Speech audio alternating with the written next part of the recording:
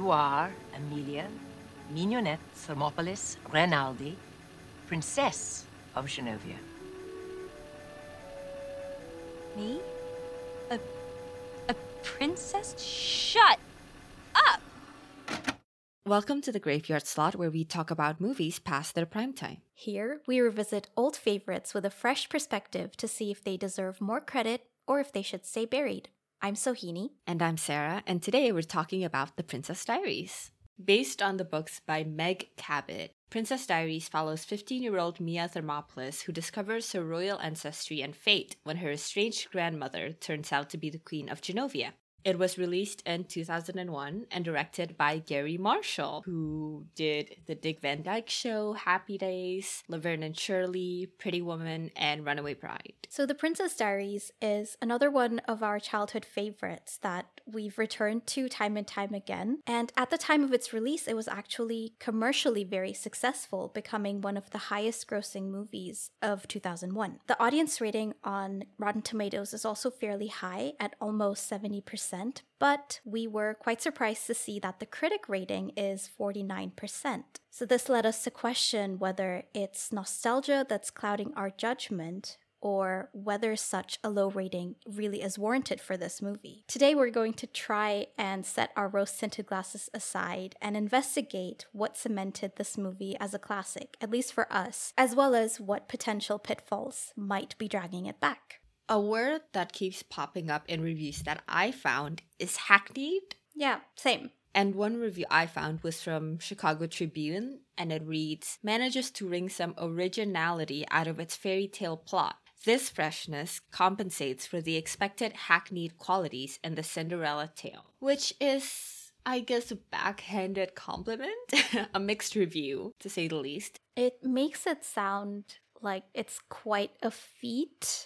Like it tried really hard to get some droplets of originality. Yeah, you're right. That is the impression that it's giving, which is surprising to me, I think, because the movie feels very natural. It feels a little bit like everything just magically fell into place, in the sense that it doesn't seem forced, especially like the comedy, and maybe it is thanks to the performance, actually, because another review I found from the Miami Herald says that if Andrews oozes regal poise and Hathaway radiates movie star allure, and they do, credit the actresses, not this flimsy fairy tale. So a lot of the reviews seem to think that the script is lacking, but the actors make up for it, which I don't think I quite agree with. To me, it feels like all of the cogs in this machine kind of magically fit together and enhance each other, which is kind of part of why I love the movie so much. So it is quite surprising to me that for critics at the time, that didn't seem to be the case. It seems like they see the stellar cast as a saving grace instead of just one of the many excellent traits of this movie. Yeah, I remember when reading reviews seeing a similar sentiment expressed among a lot of critics. And I think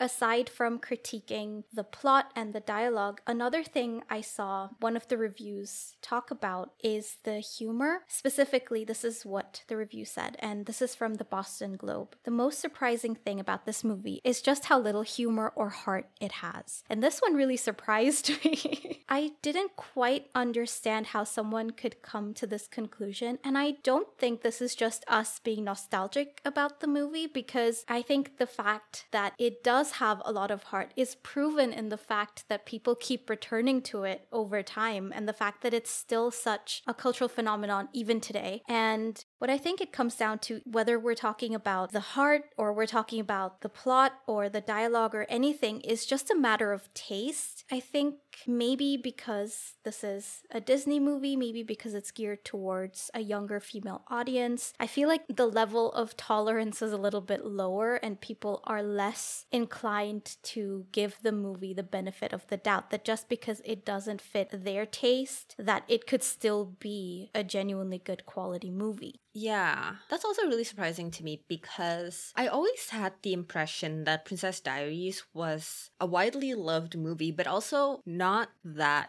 gendered. Like, I guess it is a quote-unquote princess movie, but I always saw it as like a family movie. So it's not like it's a kids movie. It's not like it's a girl movie. So I'm really surprised at how many reviews I found referred to it as such. In regards to how this review says it has so little humor, that is so stupid. This movie is rife with jokes. When we were watching it, we just couldn't stop laughing at all the jokes. And enough of them were jokes that we had missed as kids. Not because it's like particularly risque or anything. We just missed it because of how quick it goes. It's also naturally woven into the story and the writing that it's easy to miss. So I'm really surprised by this review. I think what they meant to say is that maybe the humor doesn't match what they find funny, but again, that doesn't mean that there's no humor. It becomes more of an issue when you refuse to see the good qualities of something just because it doesn't completely align to your tastes. So we will be discussing this movie chronologically as always, and we open with establishing shots of San Francisco.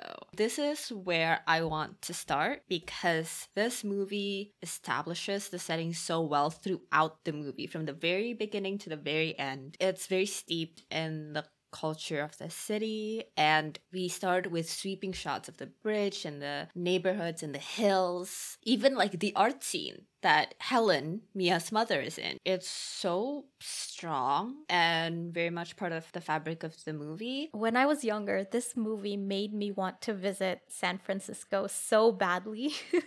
Definitely, I feel the same way. One of the reviews I read actually mentioned how the movie uses the shots of San Francisco to try and make itself look prettier or something like that. But that kind of comment made me think of movies like Monte Carlo and Letters to Juliet that have similarly very vibrant settings, but they don't use them to any good effect. It's sort of just like set dressing. But I think in this movie, as you said, it's so intertwined with the story, and the different settings in San Francisco serve as such a great background to the characters interacting, and it's all built into the story. It's almost like you couldn't take San Francisco out of the equation because it would be a very different story. To the same effect, it's built into the characters. So like these characters are the way they are because they grew up in San Francisco, because they live there, and their perspective is shaped by being somebody whose home is San Francisco. Like the mother's life and Mia's life and everything, you know? I think setting and stories is so important and can add so much texture and depth to a story. So the fact that that is so present here is so meaningful. And I think, for one, this is always present in good stories and good movies, good books, whatever. But it is something that stands out to me for Gary Marshall movies. The choice that it is San Francisco, I think, works really well because it's supposed to contrast against where Queen Clarice comes from. San Francisco itself is supposed to almost like personify the things that Mia has to consider when she's about to take up the role of princess. What is it that she might lose? And it's this really vibrant life that she already has. Yeah, and I think visually it works really well too, because one of the things that I want to talk about in more detail later on is the way that this movie plays with levels, because I think that's a consistent thing throughout many of the key scenes. And this includes scenes where Mia is just traveling through the city and the ups and downs of the streets. So visually and thematically, I think the choice of San Francisco works really well. I also really like how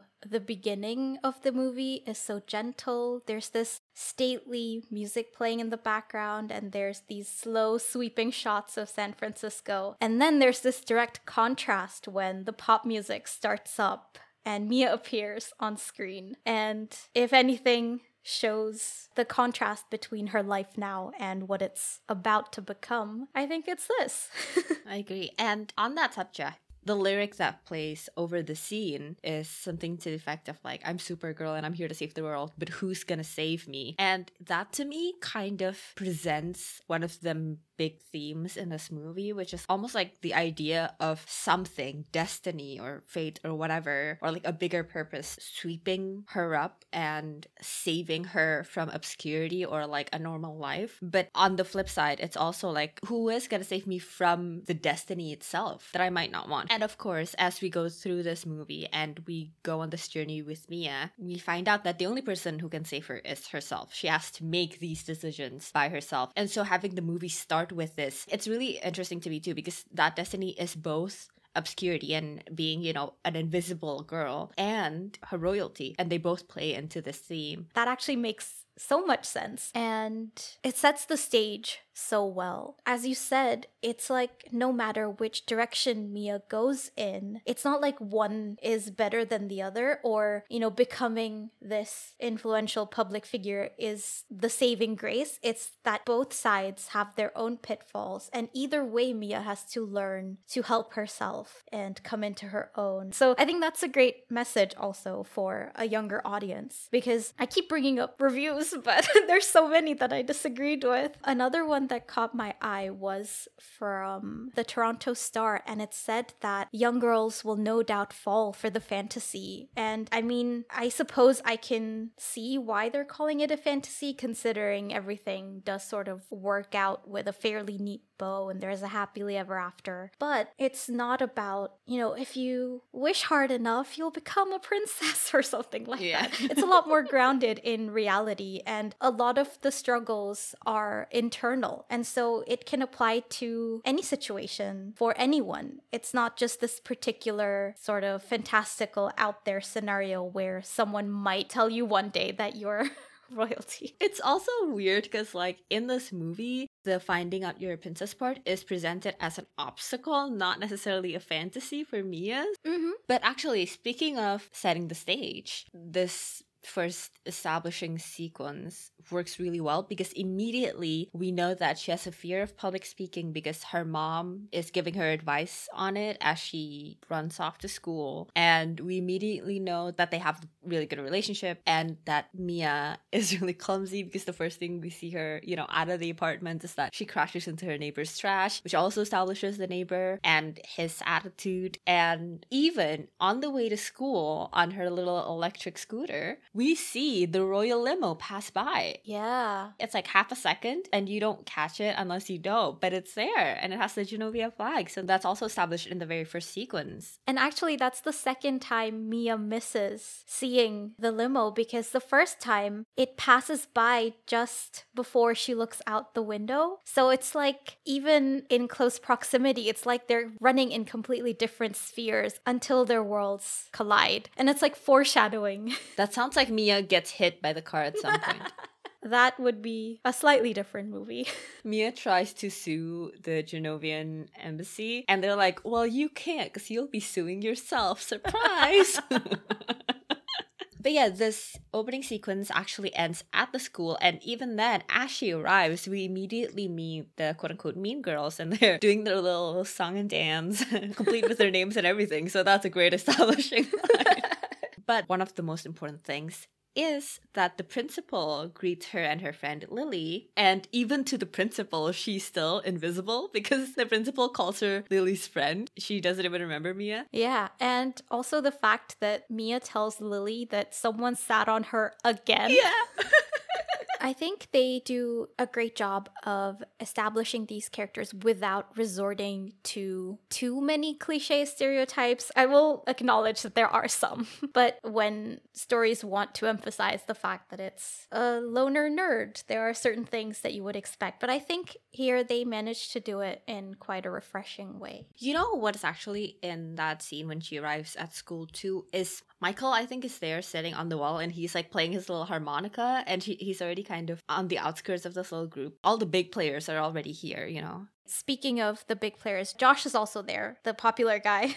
And this is the first time that we see Mia's infatuation with Josh, and also Lily's negative reaction to anything to do with the popular crowd. I think that's good foreshadowing for what's to come as well, because I think this is definitely a sensitive spot for Lily. The fact that Mia might have even a tiny bit of interest in what the popular crowd is doing. Yeah. So yes, there's a debate in Mia's class, and she is nervous about speaking in front of people, and she ends up completely messing it up and not being able to say her piece. And I think this is a great setup to show us Mia's character development throughout the movie, because we also end this movie on a big speech that Mia has to make in front of a bunch of people. So once we get there, we can see how much she's grown, and it's like all the snippets we see throughout the movie of Mia preparing to be a princess, they finally pay off, and we realize how much she has matured and become more confident in the space of this movie. I also really love that the trait they focus on specifically is her fear of public speaking, because it is such an inherently opposite trait to one of a princess because of how public that role would be. Yeah. This debate class has so many fun little details. We understand the dynamic of the student body and Mia's role in it, and Lana's personality and Josh's as well, which is that he's a bit of an attention seeker. It's very well baked into the scene where it's just like these half-second details that build these characters so that as the movie goes on, we see them as people that we recognize because there have been these details that's been peppered through the movie. Mm-hmm.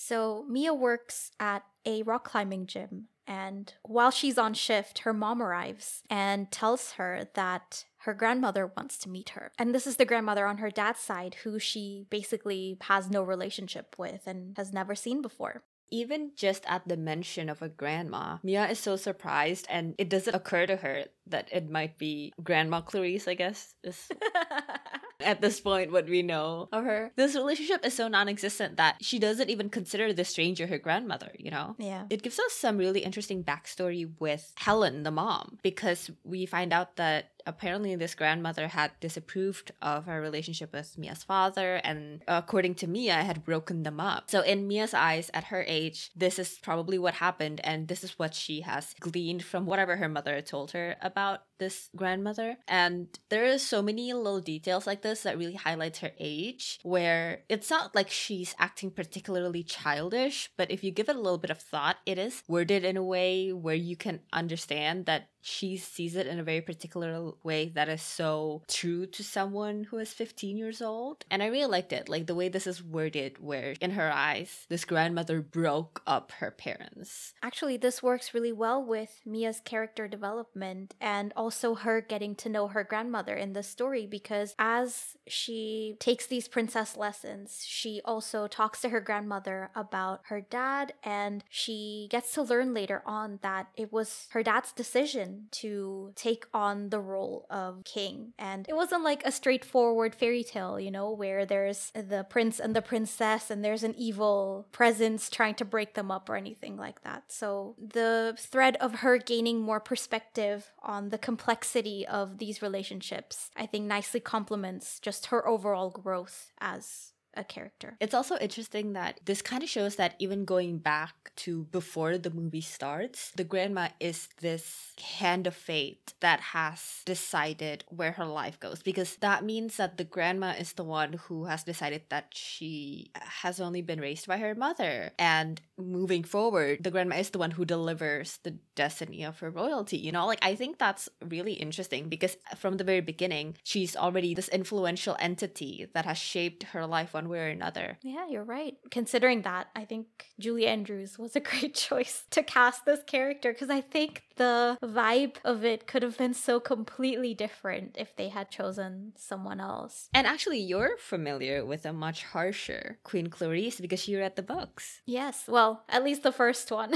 Definitely, the character of the grandmother is very different in the book. And it says a lot that I remember that, because I remember literally nothing else from the book, but that stuck with me. The amount of warmth that Julie Andrews' character has in the movie compared to the one in the books. I also really like the detail of her working specifically at a rock climbing gym, especially because it comes right after the debate class scene, because while she is very unsure of herself at the debate class in her school, in a rock climbing gym, you have to be sure of yourself. And you kind of see her being a really active part of this team at work. You know, she's pretty confident with her coworkers. And just the act of rock climbing itself asks a lot of you, and you have to trust your body and be sure of every step that you take. So it kind of shows that she already has this quality about her and this inherent certainty to her choices in some cases. You know, it's literally she's climbing up the wall and she has to know that every single step is the right one or else she'll like come tumbling down. And I think that's a great little detail that goes along with her journey in this movie. That is such a great point. And I mean, I've always been grateful that Mia is not one of those very stereotypical nerdy characters who is not adept at anything remotely physical. It makes her so much more of a rounded character that she's got her own strengths and interests. And you're right, it's in her all along and she's just got to discover it. And I think rock climbing also works on another level here because as Mia and her mom are talking, they're actually having this conversation while they're rock climbing. And I think this is where it struck me, the way the movie plays with levels a lot, because Mia and her mom actually live in a refurbished firehouse. So there's a lot of going up and down in there. And then, of course, there's the ups and downs of the streets of San Francisco. And a lot of the time, it's during this uphill climb that the conflict is being set up and the descent is after the fact. So it's like the movie is following the plot's ups and downs visually. So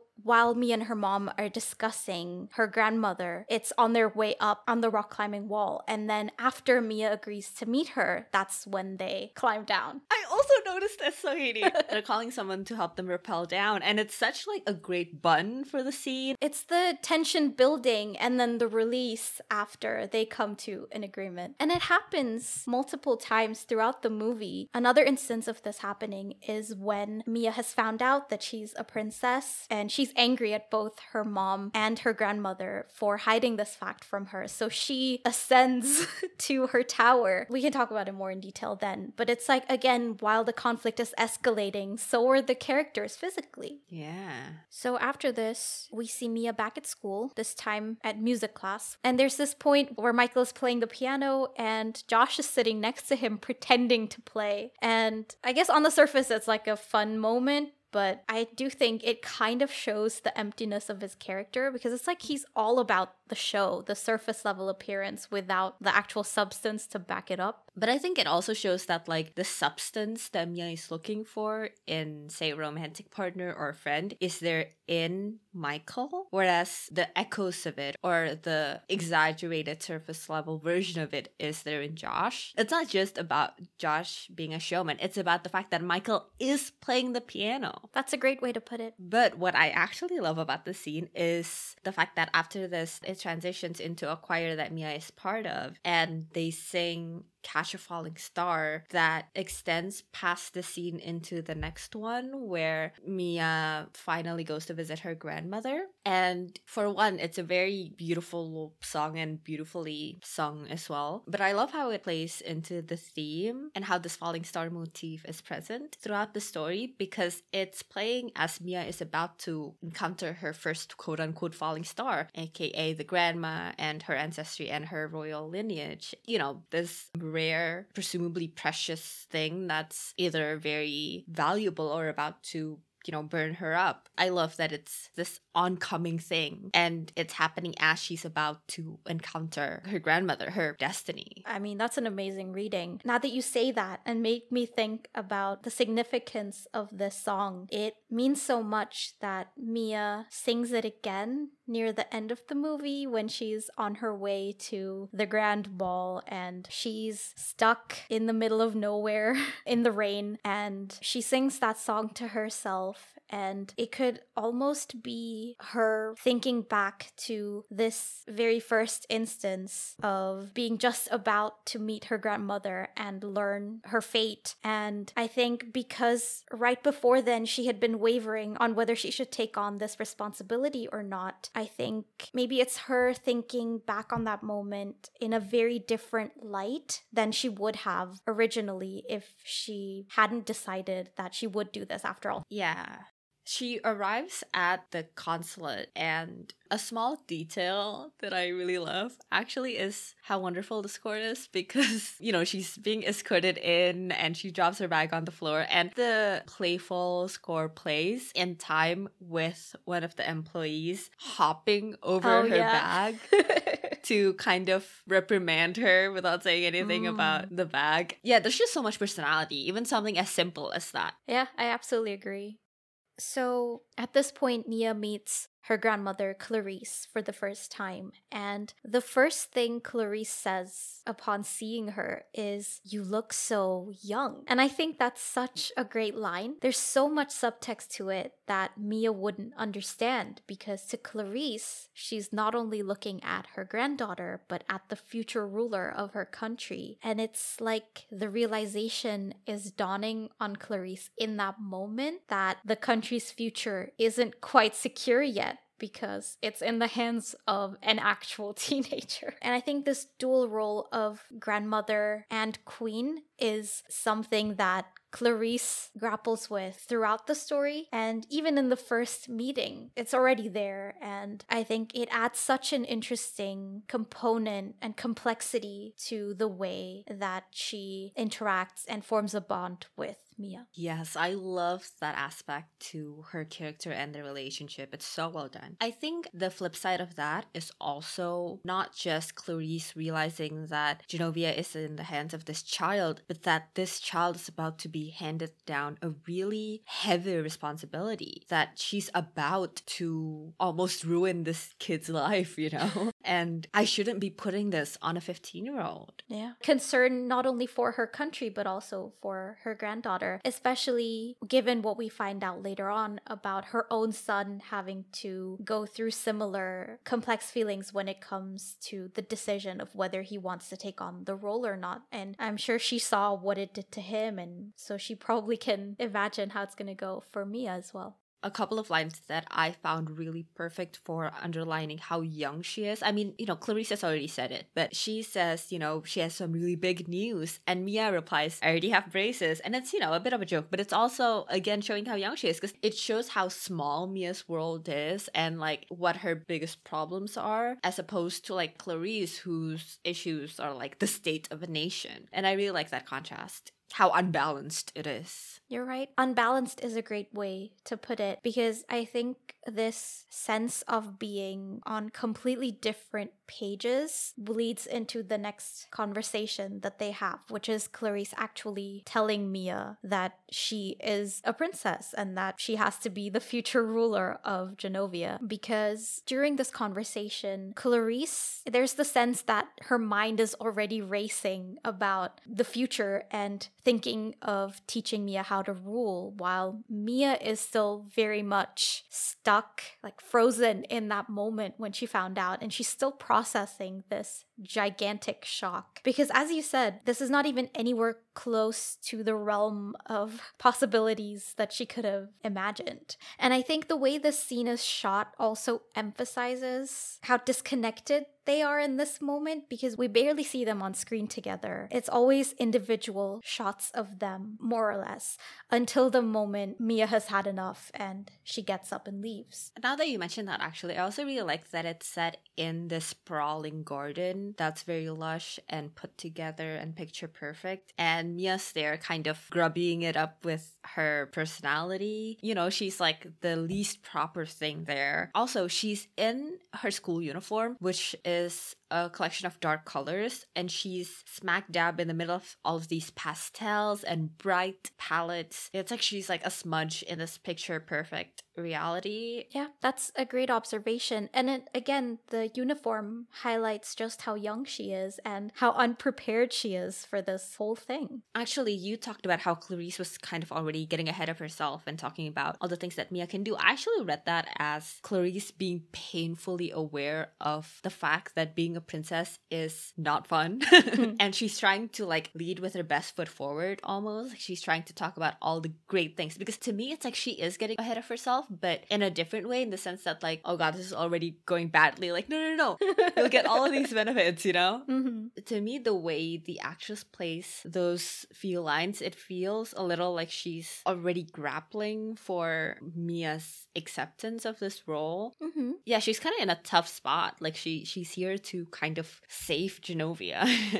She's Supergirl. But yeah, I'd always seen that scene as Clarice already covering up the cons of being a princess, or trying her best to at least. Yeah, I can see that because, of course, Mia's acceptance of this fact is very crucial. So I can also see how it's like she's trying to find the next best card to play. Like, I know the situation isn't ideal, but hey, at least you get this and that. That could also be it. But definitely Mia doesn't take it that way, because the moment Clarice mentions ruling Genovia, I feel like she was already starting to sort of disconnect from the whole thing, but I think that severed the thread completely. Clarice really made it worse. She did not know who she was selling to.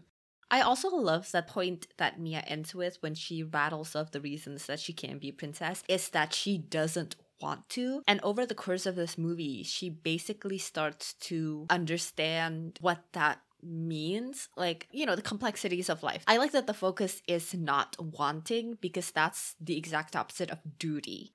And we've talked about this, for example, in Princess and the Pauper. Yeah. It's such a complex thing, and want factors very little into duty. And the fact that she starts the movie with I don't want to understanding what duty means and what this role means, and finding a reason for her to want to. That's a great point. And it's really great that the characters around her play a really integral part in her coming to this realization. Because as you said, fortunately in Mia's position, it's not that she still doesn't want to by the end of the movie, but she's forcing herself to. It's that she's found a reason why she should want it. And I think a lot of it is due to Lily, making her realize the importance of this power that she has. And I think her mom also, and Joe and everybody, each of them play a very different but important part in Mia's journey as she works through all of these very complex feelings and comes to an understanding of herself, really. Yeah.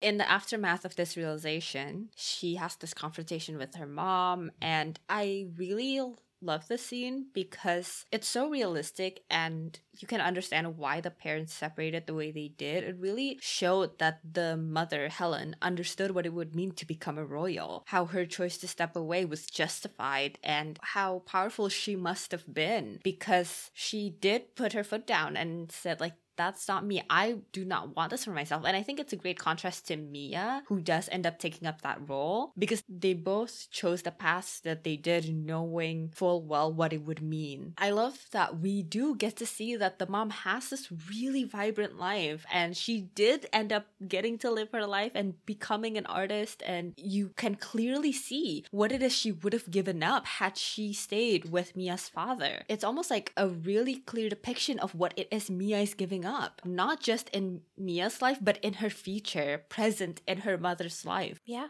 you're right. It struck me that Mia's situation is very distinctly the product of two parents who made their own choice, and two very different choices. It says a lot about her mom that she doesn't try to force Mia to go one way or another based on her own experiences. She never imposes the things that she would have wanted for herself on Mia. She gives her the freedom to decide for herself, which is what I think it comes down to, because just having the ability to pick that path for herself, I think, would mean that she never has to feel the way that her mom was scared of feeling, because for her, that is what she chose for herself. I do wish that she had taken at least a little bit of responsibility for what happened with Mia being so completely blindsided by everything. And I understand her mom's decision. I think this was, in her eyes, a very unlikely scenario to ever happen, but I still think that a part of her must have known that this could be a very unlikely but still a distinct possibility someday, maybe. That's actually a detail that I also really like. It's very clear in the movie that this was fumbled. The adults fucked up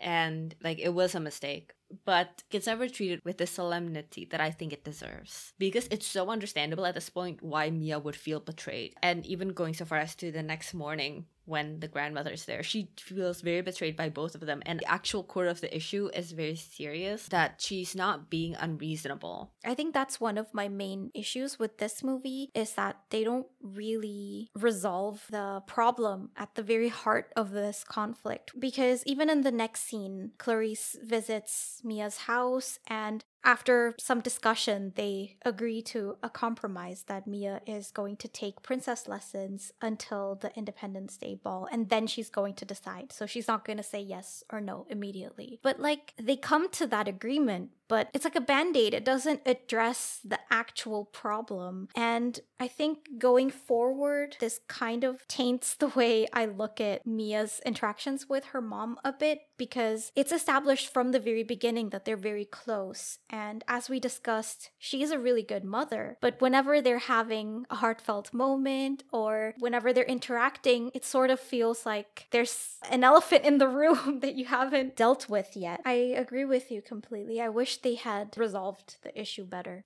On the subject of Clarice and Helen's conversation, I really like the repeated declarations from Helen and Clarice that Mia's parents really loved each other. Just the fact that they love each other and they decided to separate for the good of their own lives, I really liked. I think this movie does a good job of, aside from the main romantic storyline between Mia and Michael, they also have some, I don't know if unconventional is the right word, but we don't see these kinds of relationships represented on screen a lot. As you mentioned with Mia's mom and dad, and also another one that comes to mind is between Clarice and Joe, because we don't often see romantic storylines between older characters. So that was really refreshing. And in this case, it's great to see a parental figure who chose herself, but who's not vilified for it. So I think it's really great to see that Helen is trying her best to be a good mom to Mia, whilst also upholding her own dreams and her own interests, and she's not painted as a villain for it. Actually, now that you mention it, yeah, I really love that they depict adult relationships in this, and all of these different ages, but also these different types of romantic relationships. Yeah, and I think that adds a great layer of nuance to the way that romance and love are portrayed in this movie as well. Because I think in a lot of films where the central focus is given to usually the young characters falling in love, it's a depiction of a very particular kind of love, usually, you know, the one that's tied so closely to your experience of youth and coming of age and all of that.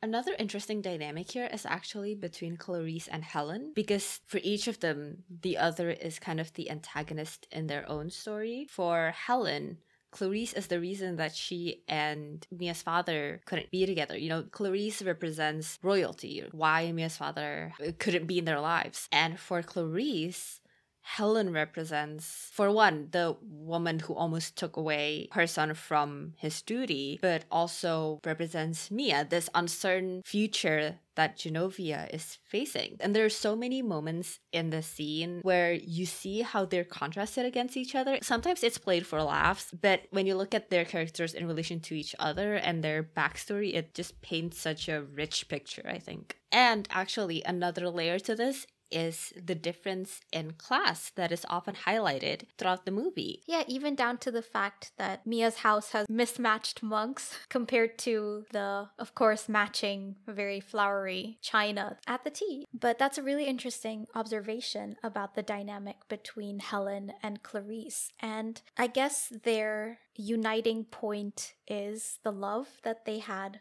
for Philippe, Mia's dad. It's nice to see that even though both these women went in such different directions and might potentially not really be able to see each other's perspectives, they still don't seem to have any animosity towards each other. They can understand that everything that happened was out of love. Especially for Clarice, I think there's that added layer of seeing Helen as a source of pain for her son, because it's this decision that he has to make to not be with her anymore. And so that's another layer in their relationship.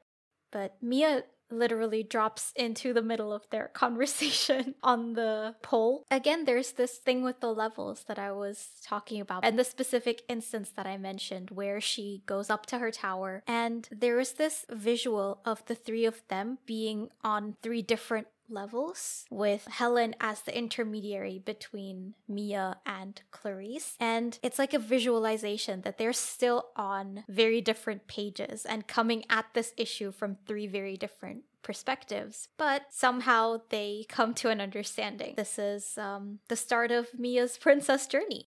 So as we ramp up to this Independence Day ball, Mia is assigned her own chauffeur, and it's Joe, or Joseph, actually. He drives her around in this limo, and she's like playing with the divider. And when she apologizes, you actually see the shot of Joe that I really love, where he softens and immediately tries to reassure her and build this connection by offering a nickname. And he says, "You can call me Joe." It's like the same way that Clarice is struck by how young Mia is. Joe suddenly remembers that this is a child. And just like the act of offering someone a nickname is so intimate and like so nice. And as this exchange goes on, I actually like how it portrays this testing of boundaries, because Mia asks if she can call him Joey. And, you know, as this world unravels, I guess further into the sequel, you kind of see how deeply their bond develops through this very simple idea of a nickname and what you call somebody. Yeah, I really like their relationship as well, and the way that their bond develops. Their relationship has this complex layer that I don't think Mia quite has with anyone else in this movie, in that she is technically his superior in terms of status, because of course she's going to be the princess, but she's much younger than him. So I think Joe toes this line very well, where he offers her these words of advice and comfort when she needs them, and also reprimand if he has to. But he also respects her boundaries, not only as a potential member of royalty, but also as a person. And I think he really is that grounding force that Mia needs in the middle of all this chaos, because at one point it seems like everyone wants something from her, even her grandmother, who loves her, who understands what she's going through. Even her grandmother has certain, sometimes unrealistic and unfair expectations of her. And so I think Joe is somewhat of an oasis, like a safe space that she can turn to and who can offer her really valuable advice, like a parental figure. And I really love that line. Joey. I just love the delivery of it as well. Yeah.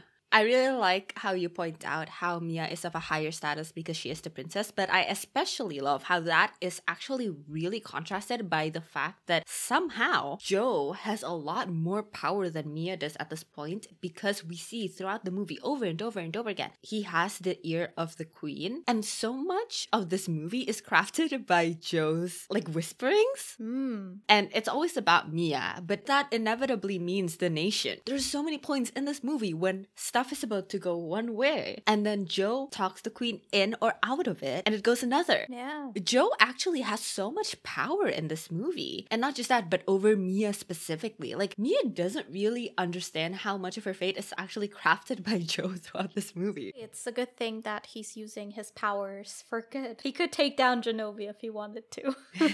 Yeah. So we get the goings on of Mia's life, and actually a running joke throughout this movie is the school announcements over the speakers. In this instance, it's virtual homework cannot be submitted for actual credit. There are so many details in this movie that are like, they put a lot of effort and thought into it, even though it's just in the background and you can so easily miss it. And it like builds such a rich world for characters to play with. So many jokes just in the periphery. You're right. It's like a distinct feeling of a whole other world going on in the background that it adds such a depth to the setting. But we see her at school, and she also visits her car that's getting fixed up at the garage where Michael rehearses with his band and where he works. But actually, on the way to this garage, Mia has a conversation with Lily about her father and what it's been like, after hearing the news of his death and like with the grandmother suddenly showing up. And I actually like the flippancy to which they have this conversation. It kind of illustrates how truly absent this person has been in her life. Like, she doesn't actually have any emotional attachment to him apart from what she has imagined of him as a father. To me, it does a really good job at illustrating the role her father has played in her life, or the lack of one. Yeah, I can see what you're saying, because aside from Lily's flippant attitude about the whole thing, I think Mia is also fairly ambivalent about the whole thing. It's not like she's dealing with a massive amount of grief over the fact that her dad has passed away. But I still think there's a certain amount of regret there, and maybe a wish to know what might have been. And those are also valid feelings for her to have, no matter how long it's been since this has happened. And so no matter how close Mia was to her dad, like even if the relationship was non-existent, and even if Mia is only missing the idea of the man rather than the man himself, I still think Lily's comment about, I thought you were getting over it, it's been so long already, and by so long she means 2 months, I still think it's entirely absurd. And I understand that they're both very young, so I can give her the benefit of the doubt and say that it stems from a place of immaturity. But it still doesn't make me see her as a great friend. I'm totally with you. I think it's so funny. I think this is where we get the information that for Mia, her father means tuition. For Mia, her father means electric scooters. Yeah, the emotional side of it is completely missing. There's so many complex relationships in this movie, and they're interwoven so well and so naturally into Mia's life, and they're such integral parts of her character. I think just the character relationships were done really well in this movie. It's really interesting too that this entire time we see Mia is riding around on the electric scooter from her father. This whole time we do see a representation of her father that's kind of like carrying her around, almost like leading her towards this path that she doesn't know she's going down. I can see what you're saying, and actually one of the things I noticed is that so many of Mia's treasured belongings seem to be generational heirlooms passed down from her father's side. There's the necklace her grandmother gives her when they first meet. There's the notebook that her dad wanted her to have for her 16th birthday. And there's also this miniature carousel that was one of the presents her dad sent her. Even her extra names, I assume, including her mysterious middle name that pops up out of nowhere, I assume is handed down to her. It's like this presence of that royal side of her identity cropping up as the story moves along and as Mia starts to accept herself. It's also, like the scooter, a manifestation of not only her royal ties, but also the love and affection that her family has for her. She's surrounded by it.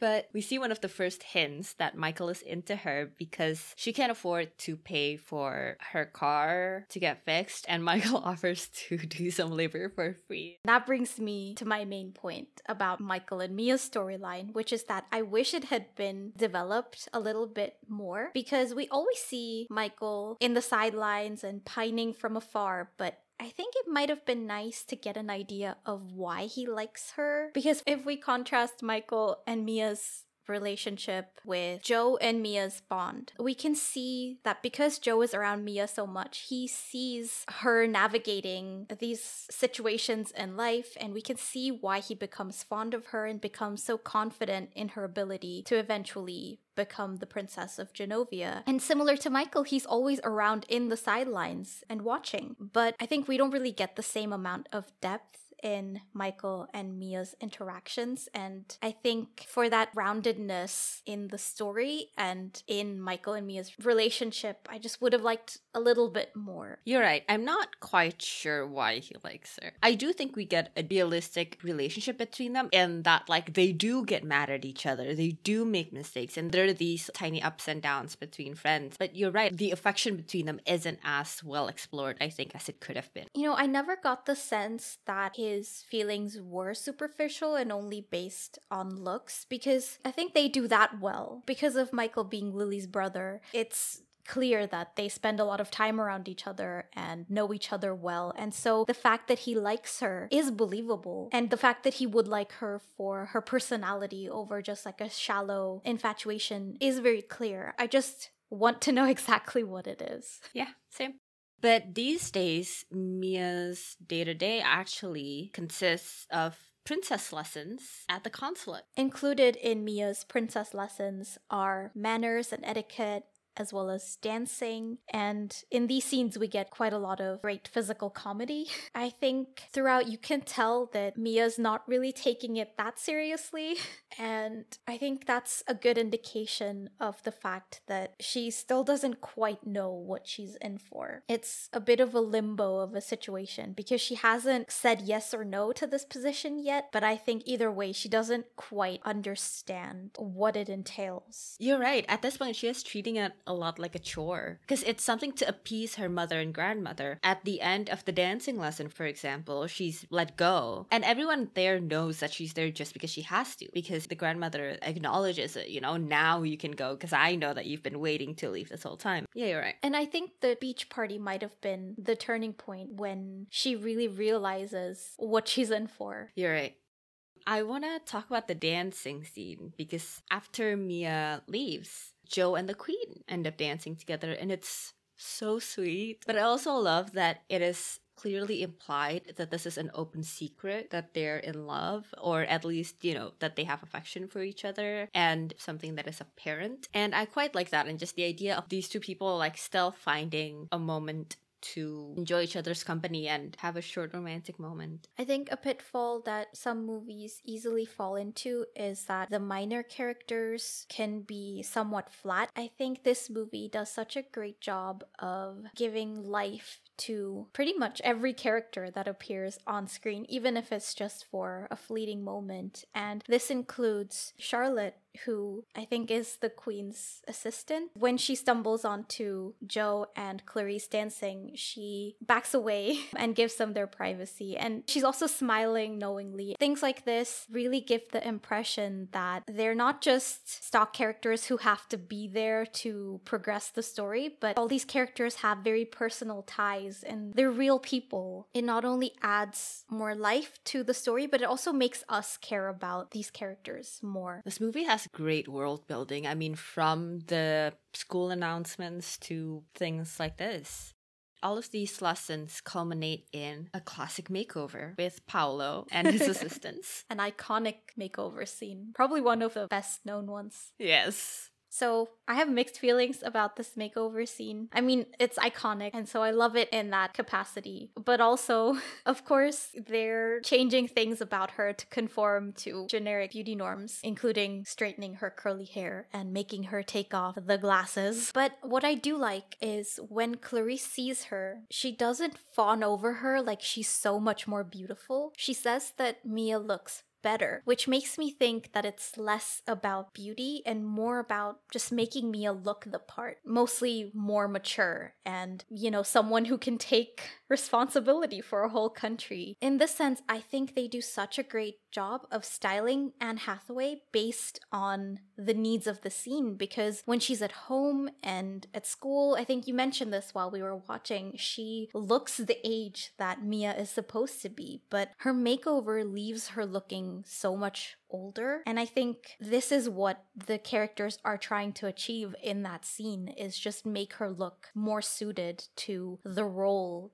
that they're trying to give her, to make her look like the ruler that they're trying to make out of her. Yeah, to get her taken seriously. Exactly. It's kind of like armor to prepare her. This makeover leads into Lily's outburst. So Lily's giving her a really hard time about the new look, and she's kind of tearing up over it. She's very hurt. And Lily makes comments about like, oh, you're just trying to fit in with like the A crowd and blah, blah, blah. And I really felt for Mia in this moment for a lot of reasons, but like this feeling of having been bullied when you're yourself, but also feeling judged when you try to fit in a little better, which is like not always a bad thing to just try to fit in. You're just trying to make it easier for yourself. It just feels very relatable and very true to somebody at this age. And I know that's not what Mia is actually doing. Like her reasons aren't actually that, but it just occurred to me that that would be a reality of probably a lot of the audience of this movie. And while Lily's being very mean, I think it's also very realistic for her to feel this way and act this way, because from her perspective, it is a little weird. Like, what is up with Mia? I think it's safe to assume that Mia has echoed Lily's sentiments in the past, not wanting to be one of those girls. The core of this issue for Lily is the idea that Mia is slowly leaving her. And again, we see Joe being kind of a safe haven for her, because he does try to reassure her. I mean, yeah, you're right.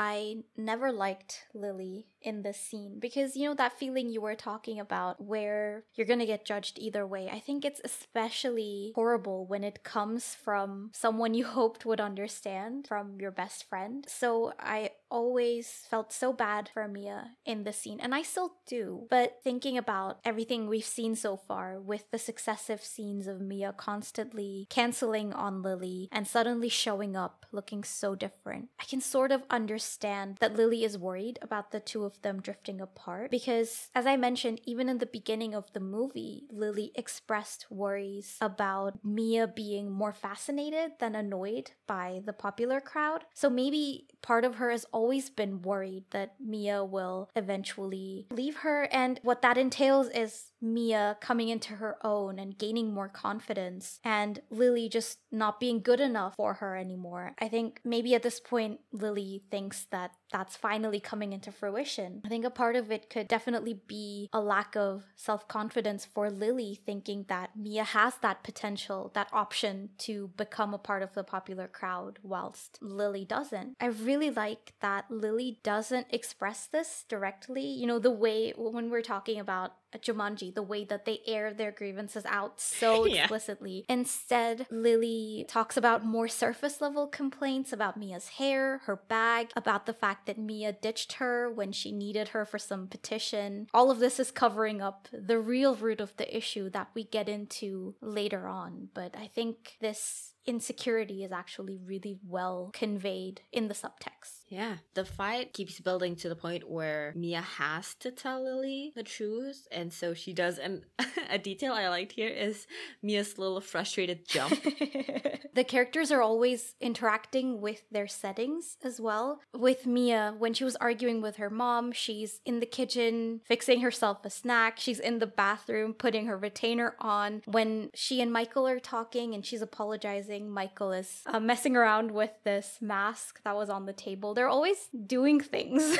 It feels very natural and really integrates the setting as well as the background characters as a part of the story. To that point, actually, the set design is impeccable.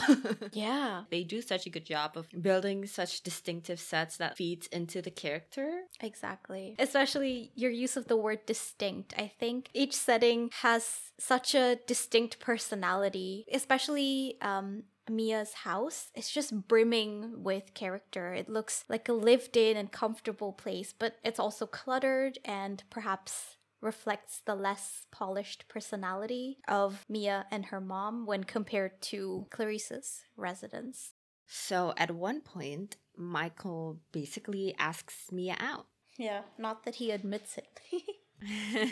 I really like that Mia is comfortable enough with him to even ask, like, is this a date? And it's clear that they're friends. And she doesn't seem that opposed to the idea of a date either. I think it is understood that it's supposed to be like an almost date. Yeah. But interrupting their little moment is a swarm of reporters at the school. And it's gotten out that Mia is a granddaughter of Queen Clarice, and suddenly she's in the spotlight, and even Lana is claiming to be Mia's best friend to get the press's attention. Mia's mother and her grandmother are both called into the school, and there's so much going on in this scene. I couldn't handle it, but I also loved it. Just to give a couple of examples, there's the principal in the background imitating Clarice's mannerisms. There's Joe, who has brought in Paolo, who was the one who leaked the secret, and Joe is repeatedly holding Paolo back. And then there's Clarice, who's gagging at the tea that she's been offered.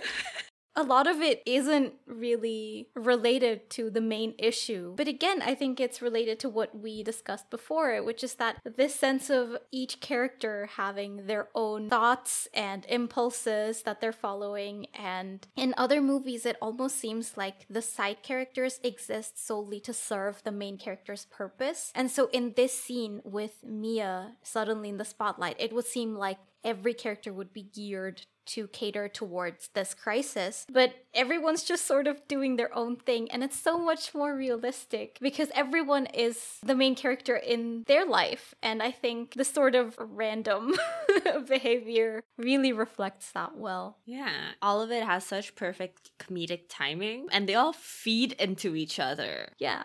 In this scene, we see Mia smiling and she looks so amused. And it's in the moment that Clarice kind of finesses her way into sending the principal on her way. And Mia looks like she's finally seen Clarice be human. Yeah. I think it would be interesting for Mia to see how her grandmother handles a situation like this, because it's the first moment of crisis that Mia is witnessing her grandmother handle. And I think the way Clarice gets rid of the principal, she sort of tricks her into leaving, and it's a little bit sly, and it goes completely against the image we would have of a queen, you know, who would be polished and upstanding at all times. And I think it could very well be that this is the first human glimpse that Mia gets of Clarice. And I think this sort of thing is built upon in the later scene when they're going around San Francisco and the thing with the trolley happens, where her grandmother has to talk them out of trouble with the police. So at this point, the main question is whether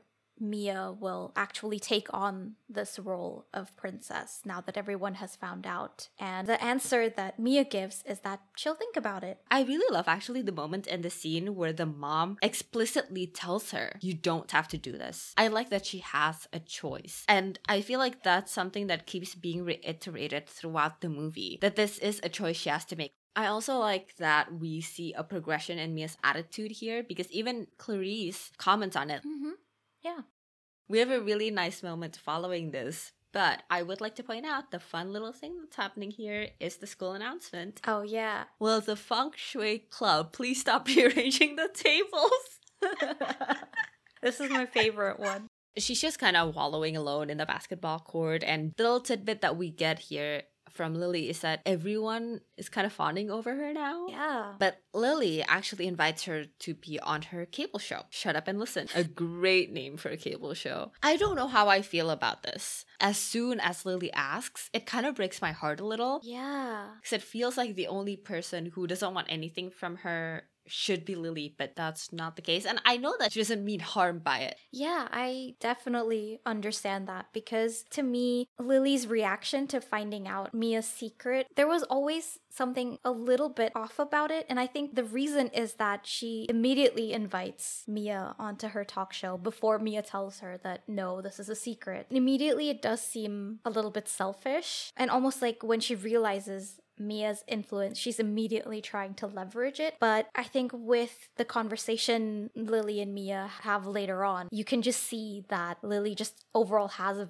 much more different perspective to this whole thing, and she's immediately aware of the potential power that her friend now has, and she just wants to use it for a good cause. But yeah, I think that doesn't preclude either Mia or us from being a little bit hurt. And I think in this scene also, Lily's insecurity pops up again, because she not only calls Mia the most popular girl in school, but she also says that everyone wants to be her best friend now. And again, it's that fear of losing Mia popping up. And I guess this is like, while Mia is trying to figure out how to handle this double-edged sword, Lily has her own double-edged sword where she wants to use her friend's influence, but she's also scared by it. scared that her friend is going to leave her behind. So I think that makes her a very complex and interesting character. Now that I think about it, I think we are kind of supposed to think that at this point, somehow Lily hasn't separated herself from the eager masses. And we had expected better of her. Now that you've put it that way, I actually like this turn. We're not supposed to understand where she's coming from yet until later on. Because I don't think it was ever clear before then what it is Lily likes about Mia's situation. It is supposed to be a revelation. Yeah, she said she's made a list of pros and cons of being a princess, and all she lists in this scene are cons. So I think you're right. I think the movie deliberately keeps this perspective from us, and it's almost like Lily feels more entitled to Mia's time. Yeah. Because they're friends. Because she's like, all of a sudden everyone else is paying attention to you, but we're friends. You know, their demands are unjustified, but this is the least you can do for me, your best friend.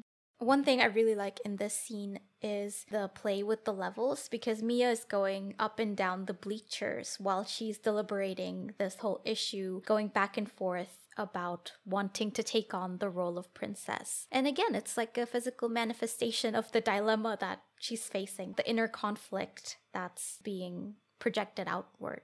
We get this lovely transition of Mia walking down the steps of the bleachers into her walking down the stairs as they have a dinner at the consulate. So many characters at the party. Yes. I love the Prime Minister. He and his wife are two of my favorite characters. There's also the silent guy who sits next to the queen. Yeah. Anyway, dinner goes disastrously. It goes less than stellar, for sure. Mia sets a man's arm on fire. She gets brain freeze. She breaks a glass. And at the end, she crawls under the table and basically causes all-around chaos. You know what I realized this time around is that it's not her fault. You know who did that? The guy who suddenly got up and stomped away. He was the one who wasn't looking where he was going and tripped over her. She still set a man's arm on fire. Well, yes. But luckily, Mia has both her mom and her grandmother to comfort her. Neither gets mad at her. The thing actually that really struck me here is when she goes home and she turns on the little carousel music box from her dad and says, you know, sorry to let him down. And in this moment, I wonder, what was the impression she was under? I understand liking the idea of him instead of the person himself. I understand a disconnect, like a lack of emotions, but it doesn't seem that way here. It seems like she does have an affection for her father and that she perhaps like sees the crumbs that he gives her as overwhelming affection from him. Maybe it's stemming from the fact that she's stepping into his shoes bit by bit. And this is also the first time that she experiences the reality of her situation. Maybe it could just be that finally there's this emotional layer to this sparse, barely there relationship, because finally she's understanding the implications of her dad's choice. This is the kind of difficult responsibility that he chose to shoulder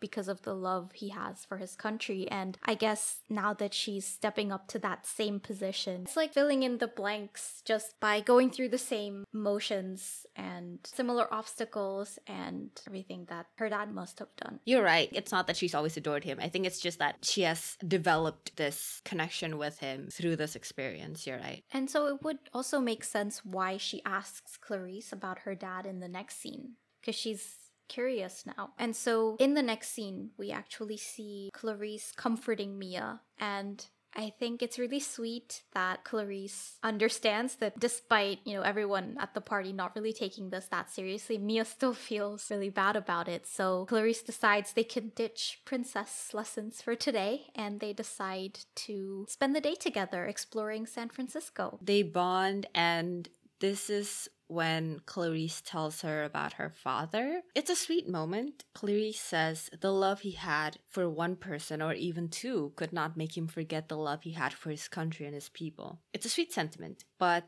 honestly, it's not very nice to hear from Mia. As much as it may have been true and noble and respectable and all that jazz, I think I would want my parent to choose me over all of that. I know that's selfish, but I think it's a feeling that would be present in Mia, especially if she's never had a relationship with her father, however much he has accepted that and come to terms with that, and maybe she's never had any bad feelings about it. That could very much be true. But now that this is all suddenly dug up again and she is presented with this new picture of her father, I don't think it sounds as nice as Clarice thinks it does. Like, it's nice for a Genovian, but not for Mia. I don't know, the love of a nation? This is again my problem with, and later on she says this, wanting to not let Genovia down. I don't think they do a good enough job of establishing what Genovia means to Mia. Yeah, you're right. I think this anecdote from Clarice would have worked if we establish a connection between Mia and Genovia beforehand. Yeah. Part of what this is kind of showing Mia like why someone would want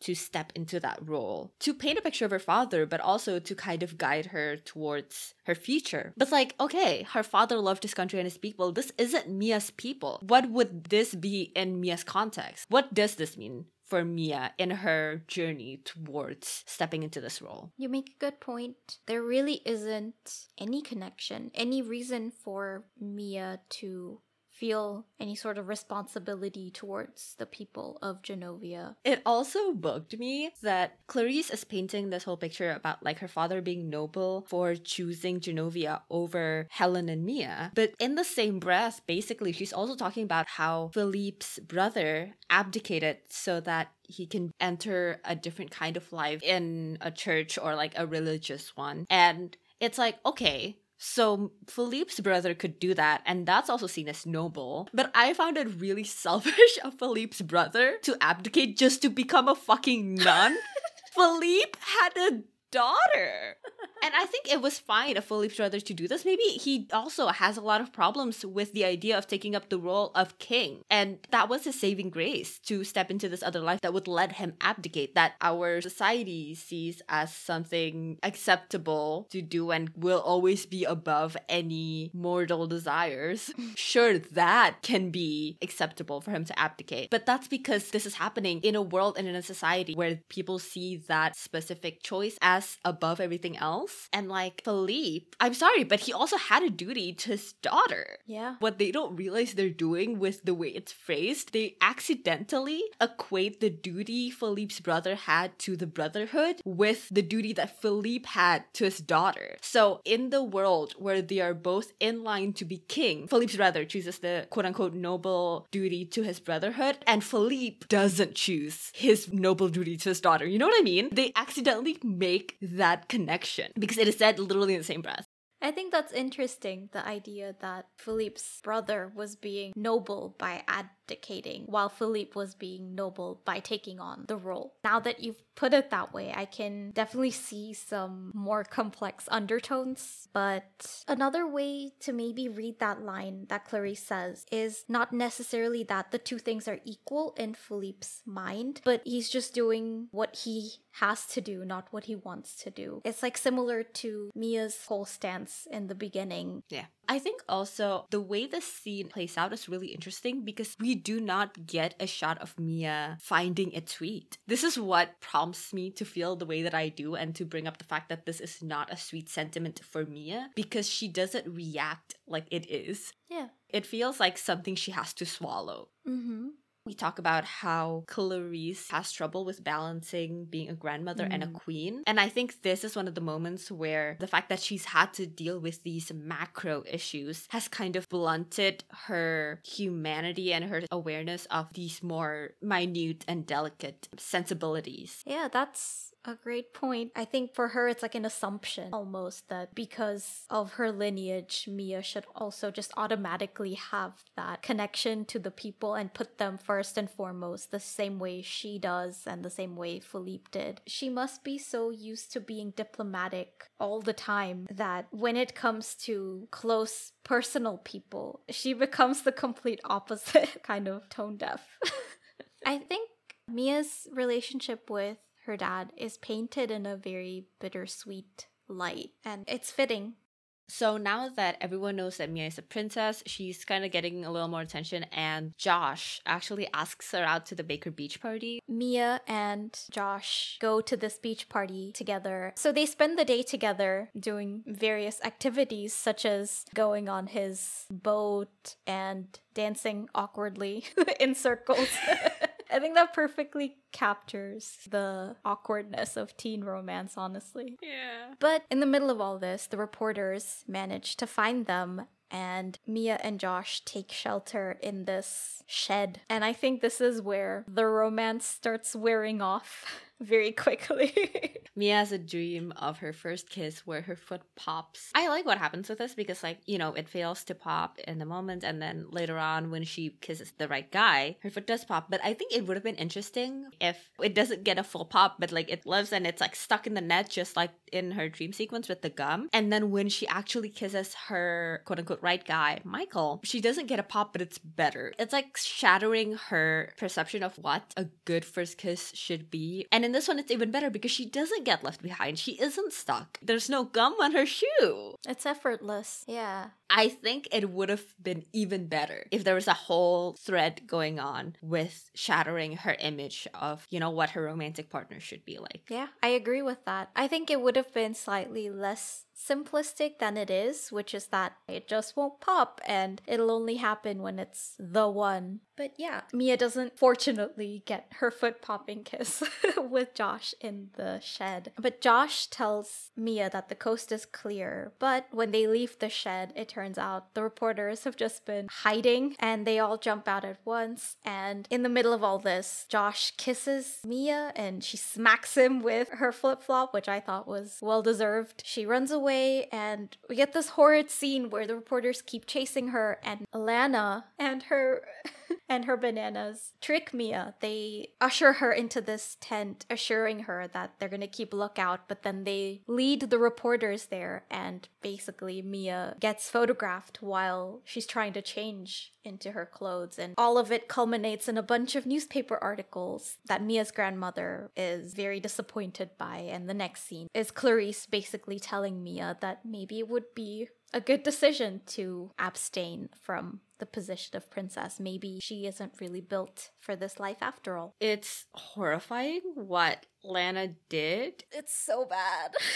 It's like a straight up crime, right? It must be. Surely, it definitely feels like it. This happens and then Mia is like, you know what? I don't want to do this anymore. I guess it does drive home how much of an impact this incident makes, because it does drive Mia away from the throne. I guess it also speaks to the influence that shitty things like this can have. Yeah. I think a big thing here was Mia feeling like she disappointed her grandmother, because even when Clarice realizes that it wasn't really Mia's fault and tells her that she does believe in her should she choose to accept the position, that is one of the reasons Mia gives. Aside from letting the people of the country down, she says that she couldn't bear to let her grandma down again. Because, you know, we were talking about how Mia doesn't really have a reason to have such a connection to Genovia. I think it's bridged by her grandma. Yeah, she's the only connection left between Mia and Genovia. And by letting her grandma down, it's like by extension also letting her dad down. I think this is the first time it's articulated by Jo that Clarice is having trouble balancing her roles as queen and grandmother, which is so nice. But it's also so clear, I think, that Jo not only is perceptive enough to be able to see this, but he is literally the only person that can tell the queen this. Yeah. He's kind of like the advisor, right? He takes up that role. He's not an advisor, but he takes up that role. And he's styled like an evil advisor. Jo is styled exactly like that, except he's the good guy. And he's clearly the good guy. And he's written as the good guy. And he's portrayed as the good guy. It's just because he likes black. Doesn't mean they play around with this convention in a really fun way, I think. Yeah, I suppose you are right. You're so upset by it. Yeah, I also really like that here Jo reminds Clarice that she's holding Mia to very unfair standards, and also her granddaughter. And at the same time, I also do like that the previous time we saw Mia sort of mess things up, her grandmother was understanding. So we can see that it's not that she'll come cracking down every time Mia has a misstep. Her grandmother can be understanding. That just humanizes her more, I think. She also makes mistakes. I think an interesting layer here also is to go back very briefly. There's this thing where the coverage implies that Mia's scandal is sexual because the pictures are that she kisses Josh and then she's in nothing but like a blanket or something. Right. It's supposed to imply certain things about her promiscuity, and that changes everything about how the public views her, and specifically for somebody in this public figure role, how a woman, and especially a young woman's worth and value is so tied into her sexual history or just her promiscuity. And it's such a prevalent thing that even her grandmother, not that her grandmother thinks less of her now or anything, but it does affect how her grandmother reacts to this scandal specifically. Yeah. And the initial reaction Clarice also has is like, why didn't Mia know better? Why wasn't she smarter? And that works in the context of the movie itself, but I think it could be applied to more serious situations as well, where the blame in case anything goes, quote, wrong is automatically on the woman. After all of this, she's back to being bullied at school, basically. She's made fun of, and she had forgotten to tell Lily that she had the Baker Beach party, and so she missed the cable show. I think she wasn't even paying attention to what she was agreeing to when she said she would go on Lily's show, because she was so preoccupied. Yeah, but they have a little fight, and I really like this fight. I think it's realistic, and they both air their grievances, and they fight like friends do. They say everything, you know? They're not scared enough that they would hold back. I like them throwing the basketball back and forth while they're talking. And there's also this part where Lily is bouncing it between her hands while she's confessing that she was jealous of Mia. It's like she's not ready to toss the conversation piece back to Mia yet. Again, it's like such a natural way for the characters to interact with their surroundings. This is one thing this movie does really well and also really consistently throughout, which I really like. Yeah, and Mia confesses to Lily that she's not even gonna take up the role of princess, and Lily is stunned by this. She starts to express how she sees things, and it's a really wonderful perspective, I think. Yeah. And the way she words it is also very Lily. I love how it's so tailored to the way Lily speaks, you know? Mm-hmm. I hate when characters become mouthpieces for the people behind the movie, and especially when they're trying to get the big ideas across. Suddenly the dialogue becomes very generic, very high level, like they're talking to the audience basically, and it takes you out of the story. But here it feels very ingrained to Lily's character that she would say these things and react this way. I wonder what is the difference here that is informing their differing views. The way I see it, it's like an internal versus external perspective, because for Mia, this whole thing has been extremely personal this whole time. Like from the minute she found out about this whole thing, she's been grappling with the consequences this will have for her life and for herself. She hasn't even reached that point of deciding how she's going to use her influence, because I think she doesn't even realize that she has it until Lily points it out. Because all this time she's been looking very inward, which is fair enough. Whereas I think Lily is just used to thinking more about the larger issues. Throughout the film, she's always campaigning for different causes, and she immediately becomes aware of the potential influence that Mia has gained. And so it's like a compliment to the way Mia has been thinking so far. It's just like not a different perspective, just like the other side of the coin, trying to widen Mia's perspective, basically. You're right, that is the difference. But, you know, they make up, and Mia invites Lily to the ball. And she sees Michael when he drops off her car after it's being fixed. And it's so clear the entire time that Michael is actively mad at her. Yeah, they're just talking at each other, and she's trying desperately to break through the icy exterior, but to no avail. Even when she offers him an invite to the fancy party, he's like, Josh would look better in a tux. Yeah. And this is where you know for a fact that Michael's the guy for her, because he doesn't give her any leeway. Yeah. And like Lily, he's not afraid to be mad at her and push her away, because at the end of the day, you know, they will still be friends. And he doesn't forgive her when she uses her princessy privileges. It's only when she apologizes in a personal way that he comes around. He clearly cares about her for who she is, rather than who she has the potential to become. Yeah. So Mia stands up to Lana at the cafeteria. I also really like how it's when they're extensively picking on Jeremiah, who has been sort of like a fun background character, but it's when they're picking on him that Mia finally snaps. And it's very satisfying to finally see her standing up for Jeremiah, but also herself. It actually is like kind of her first step of like starting to fight for other people the way we assume she will as a princess. Yeah, and it makes sense that it happens in her world, and then she'll slowly start extending that out to a much larger field of influence.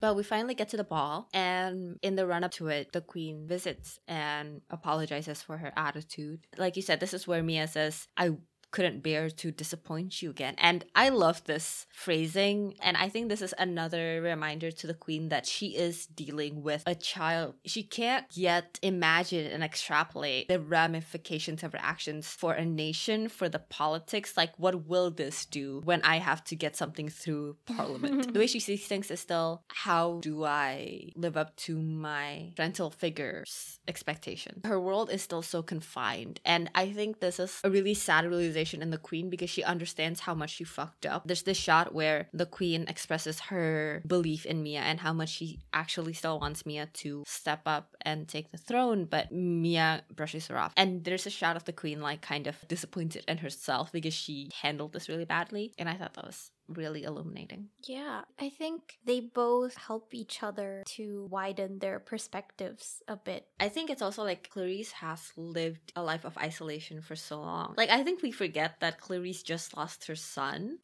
So it's like she has to reconnect for the first time in a while with a family member. And not just that, but a family member who is so unfamiliar with the customs of royalty. Yeah, you're right. Basically, Mia plans to run away, but she finds a letter from her dad that he had written for her in the journal that he had wanted her to have on her 16th birthday. What do you think of this letter?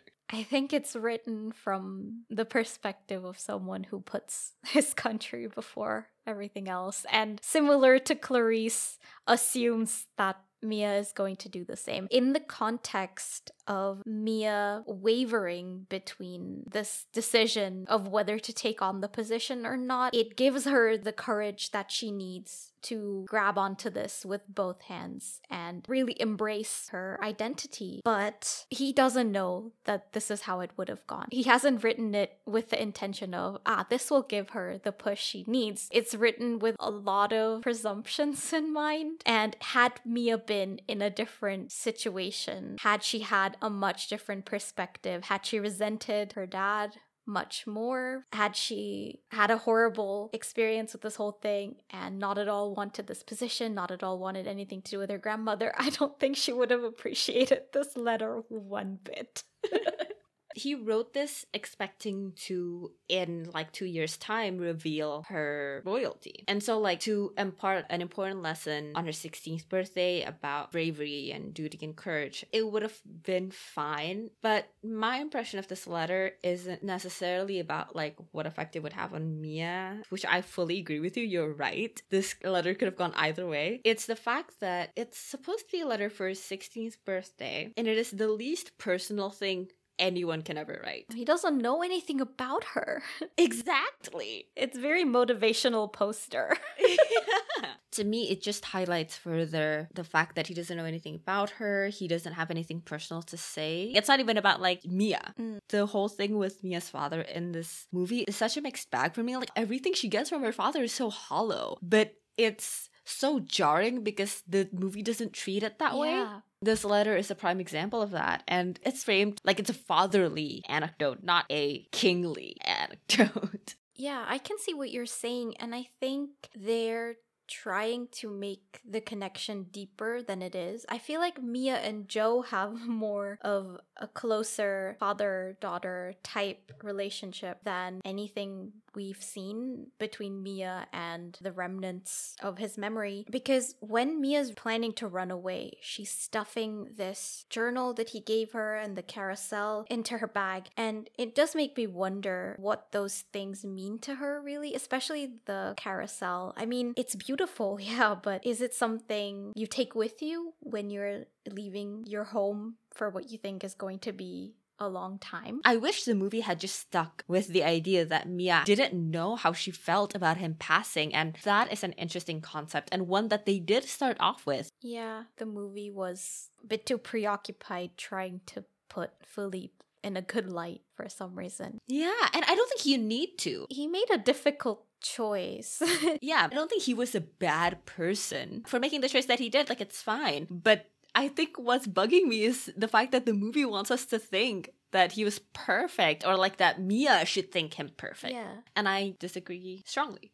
But the letter has an impact on Mia in any case, and she decides that she won't run away. She will take on this position after all. And there's this shot of her opening Fat Louie's cage as she tells him that the trip is off. And in a way, it's also like she's setting herself free by putting aside her misgivings and taking the burden of expectations off of herself and accepting herself for who she is. So we see her zip off to the ball, except not really, because her car fails and there's a rainstorm and she gets stuck. I really like that we had this whole thing with Michael dropping off her car because it gives us a reason for her to have transport to go.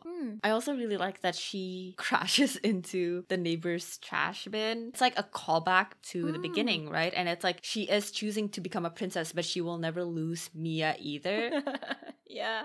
But this is where the falling star motif comes back, and she sings it in time for Joe to arrive with a limo. And I really like this because the first falling star is this revelation of her royalty and her grandmother and everything that comes with it. And here the falling star is Joe and his white horse, but also her path towards the throne. It's like a callback to the first falling star, that destiny or that choice or whatever. That's a great way to read it. I have a somewhat less coherent and more absurd read of this scene.